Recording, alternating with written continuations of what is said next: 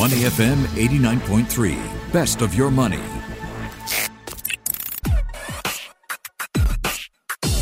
Money and Me on Your Money, only on Money FM 89.3. Good morning. Welcome to Money and Me. I'm going to start with a quote and not a statistic on the market today. Here it is. Enough is always elusive. When you reach it, you're not the same person you were when you first decided where your line was. Enough is always elusive because when you reach it, you're not the same person you were when you first decided where your line was. So focus less on the outcome, more on the process. So those are the words of Danny Baldew-Strauss. He's a 31-year-old self-made millionaire, and he saved up 90% of his income, invested money in his 20s, and eventually quit his six-figure corporate job to work for himself. Now, there are those who think that the goal of investing is to beat the market and amass as much wealth as possible. The road to happiness, some believe, is paved with more of everything. And then there are those who want a prosperous but also less stressful financial life filled with meaning. So if you fit into the latter category, well, today's Money and Me is for you. A financial pro is going to reflect on the stock market and share how his portfolio is doing. Christopher Tan is the CEO of Provident, and the first half of this year, as for many other investors, was not smooth sailing.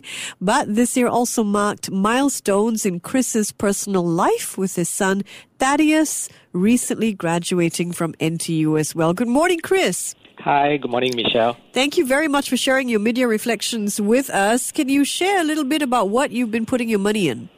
I think I invest exactly what our clients invest in our 100% global and emerging markets equities portfolio. This is actually my main portfolio, but of course, at the side, just for fun, I also invest in just a tiny bit of cryptocurrency, just to understand what cryptocurrency is, how to actually invest a bit better.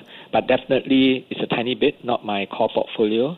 And also, I bought into, I have a very small position into a dry bulk shipping ETF. Is the dry bulk shipping ETF position larger than the crypto position? It's about the same, but then, right now, the market value, the crypto has definitely dropped a lot. So now the position is lower than the dry bulk shipping ETF. All right, give us a sense of, now that we're in the mid-year mark, 2nd of August, how your portfolios have been doing up to this point. I think no surprises. This year, everything has fallen very much in line with the market. Right? I think it's come down about 10 to 15%. Yeah, so everything has fallen. Crypto, of course, has done a lot worse, especially after, the Terra incident. I did have a very small amount in Terra, a very, very small amount. And it's quite interesting. And I say interesting, I hope I'm sensitive when I say interesting because I have such a small position. It's quite interesting to see how it can go down so quickly. So it's all gone now. But I still have some Bitcoin, some Ethereum. They have fallen by easily 50-60% of how I started. The dry bulk shipping ETF has fallen about maybe 30-40% of the amount I put in. But again, I want to emphasize that these are really, really, really small position. I really just bought it just for learning purpose. Okay. And did you, what were you doing when crypto was going down? How were you observing? Since you had such a small position, it was sort of from a safe space. What were you feeling and thinking? Yeah, I honestly, I wasn't thinking too much about it because, like I said, it's a really small position. But it just goes to show that something that people have always said, that it is a storage of value of money. How can it be, right? If it's a good store of value, how can something like that just fall so much over a short period of time? Right. So I'm very glad that I did not put a lot of money in. For my bigger portfolios in equities, I have no problem at all because if I look at the longer time frame, like the 3 to 5 years time frame, actually it's still doing quite well. It's still giving me double-digit per annum returns, and I believe you'll still continue to do well in the long run. Yeah, so I'm not too worried about it. All right. So water off a duck's back, all this turbulence in the market. But honestly, how does one feel as an investor, retirement funds possibly linked to the market? I don't know about you, Chris, but how do you feel when you see your portfolio is not doing as well as some would like it to do this year? I guess if you are not investing in the correct things, or you are just buying like a couple of stocks, 5 stocks, 10 stocks, and you are buying into things that may not have the evidence that you will do well, like crypto, I think if you are about to retire, I can really understand why you will be very, very worried, because you need the money soon, but the money, the value of your investments have all gone down. Mm-hmm. But if you have planned your withdrawal plan well, if you are going to retire in the next, say, for example, 2 years, and you are so unsure of how the market would be, but you have planned your retirement well, you have certain amount of money that's in cash, certain amount of money in very safe stuff. Of course, if you are near 65, you have got your CPF life paying out. That's fine. You're not too worried about the market, because there are enough evidence to show that they do come back. We just do not know when. We've got to give it time. So in short, what I'm saying is that if you have got a spending plan that buckets your resources into monies that you will need in the short term, monies that you will need in the medium term and longer term, and put it into appropriate instruments, actually you can still sleep in peace. All right. So share with us a little bit about how the markets have impacted how your company has been doing. Well, as you know, we are in a wealth advisory business. So in terms of new business, actually we are still doing pretty all right. Because a lot of people during this period, during these tough times, they actually need good advice. And we are grateful to be getting quite a bit of comprehensive wealth advisory work and also new investments under our management. At the same time, I'm also very proud of our clients. To date, we have not experienced having our clients do panic selling, but instead they are topping up whenever there are opportunities. And I think this is largely in part due to our years of risk coaching work done with our clients. You can't do this last minute. You cannot, in the last minute when market starts to go down, and call up your client and say, don't worry, it's time to top up. It's a bit too late. You need to do all this work before the market even tanks. But, of course, due to the markets being down temporarily, our revenue has definitely suffered slightly. But thankfully, we are healthy in terms of reserves.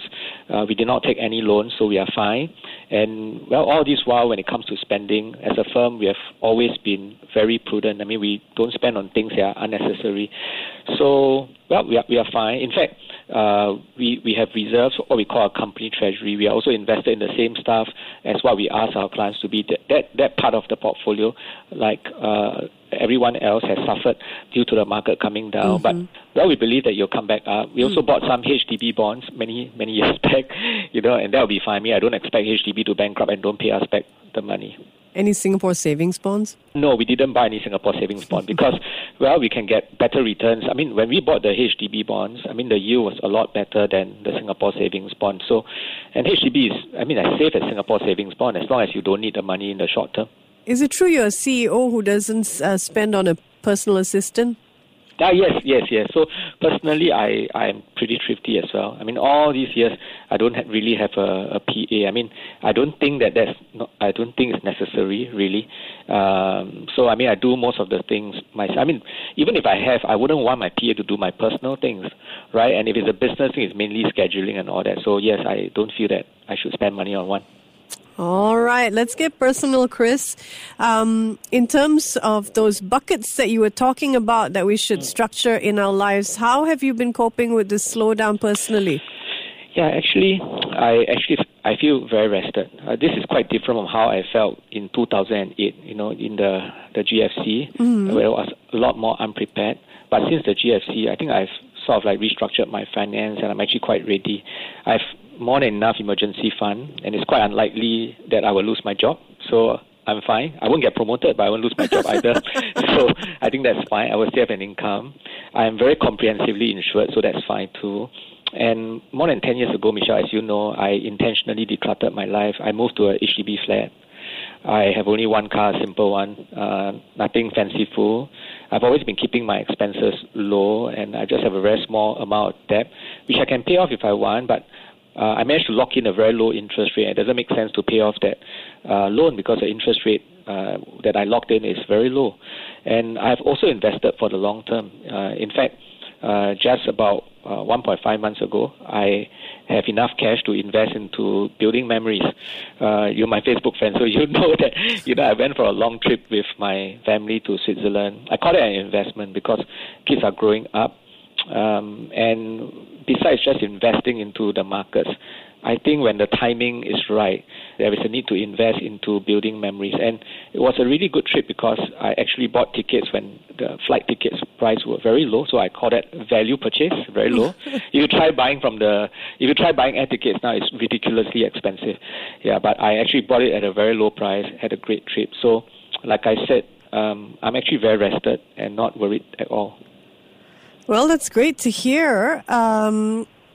I think a lot of Singaporeans, though, I mean, one of the reasons I wanted to do this, I was looking at a DBS study, and it said that overall monthly expenses DBS found for its customers grew 22.2% this May compared to last May.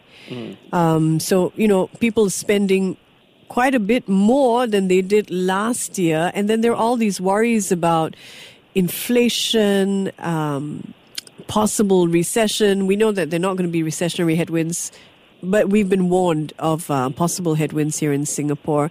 So, it's interesting to see that for some people, going out, travel restrictions falling, we're spending more. And in a situation that seems rather difficult to predict in terms of what's going to happen next with these headwinds. So what do you say to people out there who may not be in that position that you are now, where you have that emergency fund and comprehensive insurance and you have decluttered some 10 years ago?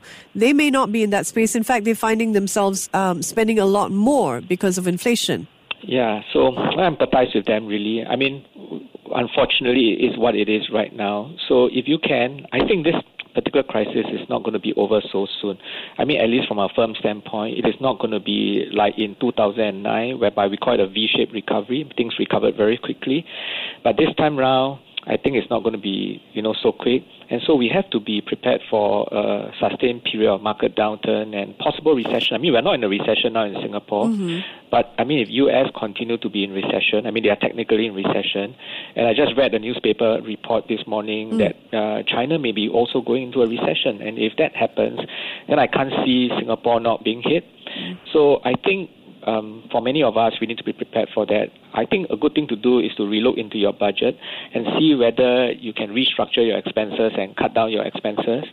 This might not be a good time to take on new loans or huge loans. Right. And at the same time, hang on to that job. I mean, this might not also be a good time to change a job, because if the recession really comes and companies have to let go of people, they might let you go because you're a new joiner, right? So I'm actually quite worried because the last few years also, financial institutions have been dishing out a lot of leverage products, right? I mean, we have heard of people taking and buying premium finance insurance, and those days it makes sense because the interest rates were so low. Yeah. But now with interest rates climbing, mortgage rates climbing, if you lose your job, it's no fun. Right, and if property prices drop and banks call for margin call, then we are back to like what happened in 1996 and 1997. So for those of us who are in this position right now, I really caution you, this is a good time to look at budgeting, see whether you can cut down your expenses, and try not to, unless you really have to buy a house, but try not to take up new loans and keep that job. Yeah, speaking of job, I just want to add to the stats that I mentioned earlier on for the fuller picture. So that study by DBS showed that the monthly expenses of their customers grew some 22.2% this May year on year, twice that of their income growth of 11.1% in the same period. Wow. So, so many people seeing their income grow less than 5% in the past year, slightly below our average consumer price index inflation, 5.2%. Okay, so keeping those numbers in mind, great to hear. So I understand, a little bird tells me, Chris, that your children are really growing and they're flying the nest. Your son just graduated from university. How has that changed your financial picture personally? A lot. And positive in a positive way. Right, of course, in terms of expenses, it's come down. I've got lesser expenses to pay. Right, I think with my son graduating, I save easily 20,000-30,000 a year. Right, just from his tuition fees. He was staying in a hall, so I saved that, and also his monthly allowance. And in fact, I now get an income because he has to pay me, right? And since young, I've been telling him that he has to pay me, and I was just joking with people that my premium, so-called premium for my retirement income plan, that's him, has now matured, and I'm receiving an income for life, right? So it's a good thing. But of course, I still have my daughter who has got 2 more years in university, and but that money for her, because she's not studying in Singapore, she's actually studying in Melbourne. But the money for her tuition fee, her accommodation, and her expenses, I've all set it aside. So but in terms of finances, I think overall it's great. Well, congratulations to Thaddeus for graduating from NTU. Already started his job, I understand. You know, when you take a personal loan from, I think, CPF, is it? You don't have to pay until 2 years after you graduate. So when it comes to the Bank of Daddy, how soon does he have to give an allowance? This month. Because he started work about a month already, and I mean for a long time we have been talking about giving us an so-called like an allowance, and so the minute he got his pay, he gave what he agreed to give us. Wow! And did he just come to the table and say, "Listen, this is what I think I can offer," or did you all have a bit of a negotiation session? No, I think since they were younger, we have been telling them that when they graduate, they will have to give us an allowance. And we even stated an amount that they should give us. Wow. But the agreement was that, it will be flat, regardless of how much his pay is going to go up in the future. It will be flat. It will not be hedged against inflation. So, in a way, they are ready, right? I mean, if you tell them now, maybe it's too late. But if your kids are still young, and from young you tell them, when you graduate, this is the amount you should give me, and this is how you should give me, they are used to it. And actually, it's easy for them now because they are still staying with, Teddy is still staying with me. He doesn't have his own house. He's not married. His expenses can still be kept low like how he was as a student. So, so it's not difficult for him. And as he earns more and more, it gets easier and easier because I'm not increasing the allowance. Yeah, so I think they're fine. Great to hear about the real money conversations in your home, Chris. Wonderful. What do you think are some of the real concerns people have concerning the markets today that you think, people should be paying attention to it? Yeah, so as I've mentioned earlier, Michelle, I think firstly is the increasing interest rates. And this, I think, contributed to what you have said just now about the study, increasing household expenses due to mortgage going up. And as I mentioned, my biggest worry right now is a lot of people who have bought all this premium finance insurance several years back when interest rates were low, but now it's going up. So that's number one concern. The second concern is property market. You've just read, right? Another HDB property has gone off the market at more than $1 million. I really hope that the market will not crash. And, I think that's something that people are worried about. And also that hopefully the pandemic will end soon and our economy will not hit so that people can keep their job. And, of course, the third thing that people are concerned with will be market volatility. Of course, you have been investing into things that have strong evidence to back it up. I think you should be fine. But if you're investing into like crypto and thematic funds, I think, you might want to relook into your portfolio. All right, Chris, as you mentioned, you don't expect a promotion yourself at your job, but you expect to keep it. So you're in a very privileged position. But given what you've seen and experienced so far this year, what are your main takeaways? Yeah, I have asked a few times whether I can be promoted to become senior CEO, but apparently there's no such role. So, some learnings. These are really learnings that I have gotten over the last 20 years in my career. Right, and the first thing is keep that level low. I think that's very important. Secondly, spend below your means. Not spend within, but spend below your means. You can spend the amount, but if you don't have to, then don't.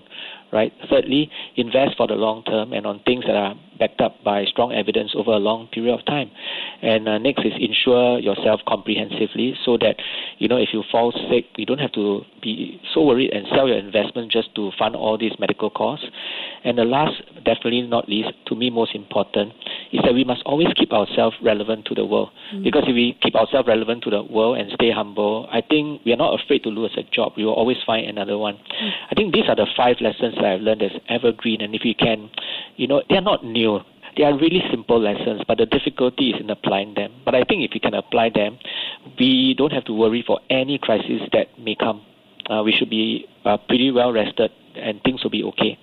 Can I just ask you, what do you mean by staying relevant to the world? Do you mean take courses or be well read? What do you mean? Yeah, that's what I meant. I mean, sometimes when we are too senior, as we get older, we're too comfortable. We don't learn new things anymore. But the world is always changing, and so we have to keep reading, find out, how the world has changed, keep upgrading ourselves. go for courses, necessary courses, so that, we don't get left behind. And if we can do that, then like I said, I'm never afraid of me losing a job, because if I lose one, because my company has to let me go, I would be able to find the next one. Got it. I like the way you put it. Stay relevant to the world. Chris, thank you for joining us this morning. Have a great day ahead. Thank you, Michelle. He's Christopher Tan, CEO of Provident, right here on Money and Me. I'm Michelle Martin. Before acting on the information on Money FM, please consider if it's suitable for your own investment objectives, financial situation, and risk tolerance. To listen to more great interviews, download our podcasts at moneyfm893.sg or download our audio app. That's AWEDIO. Available on Google Play or the App Store.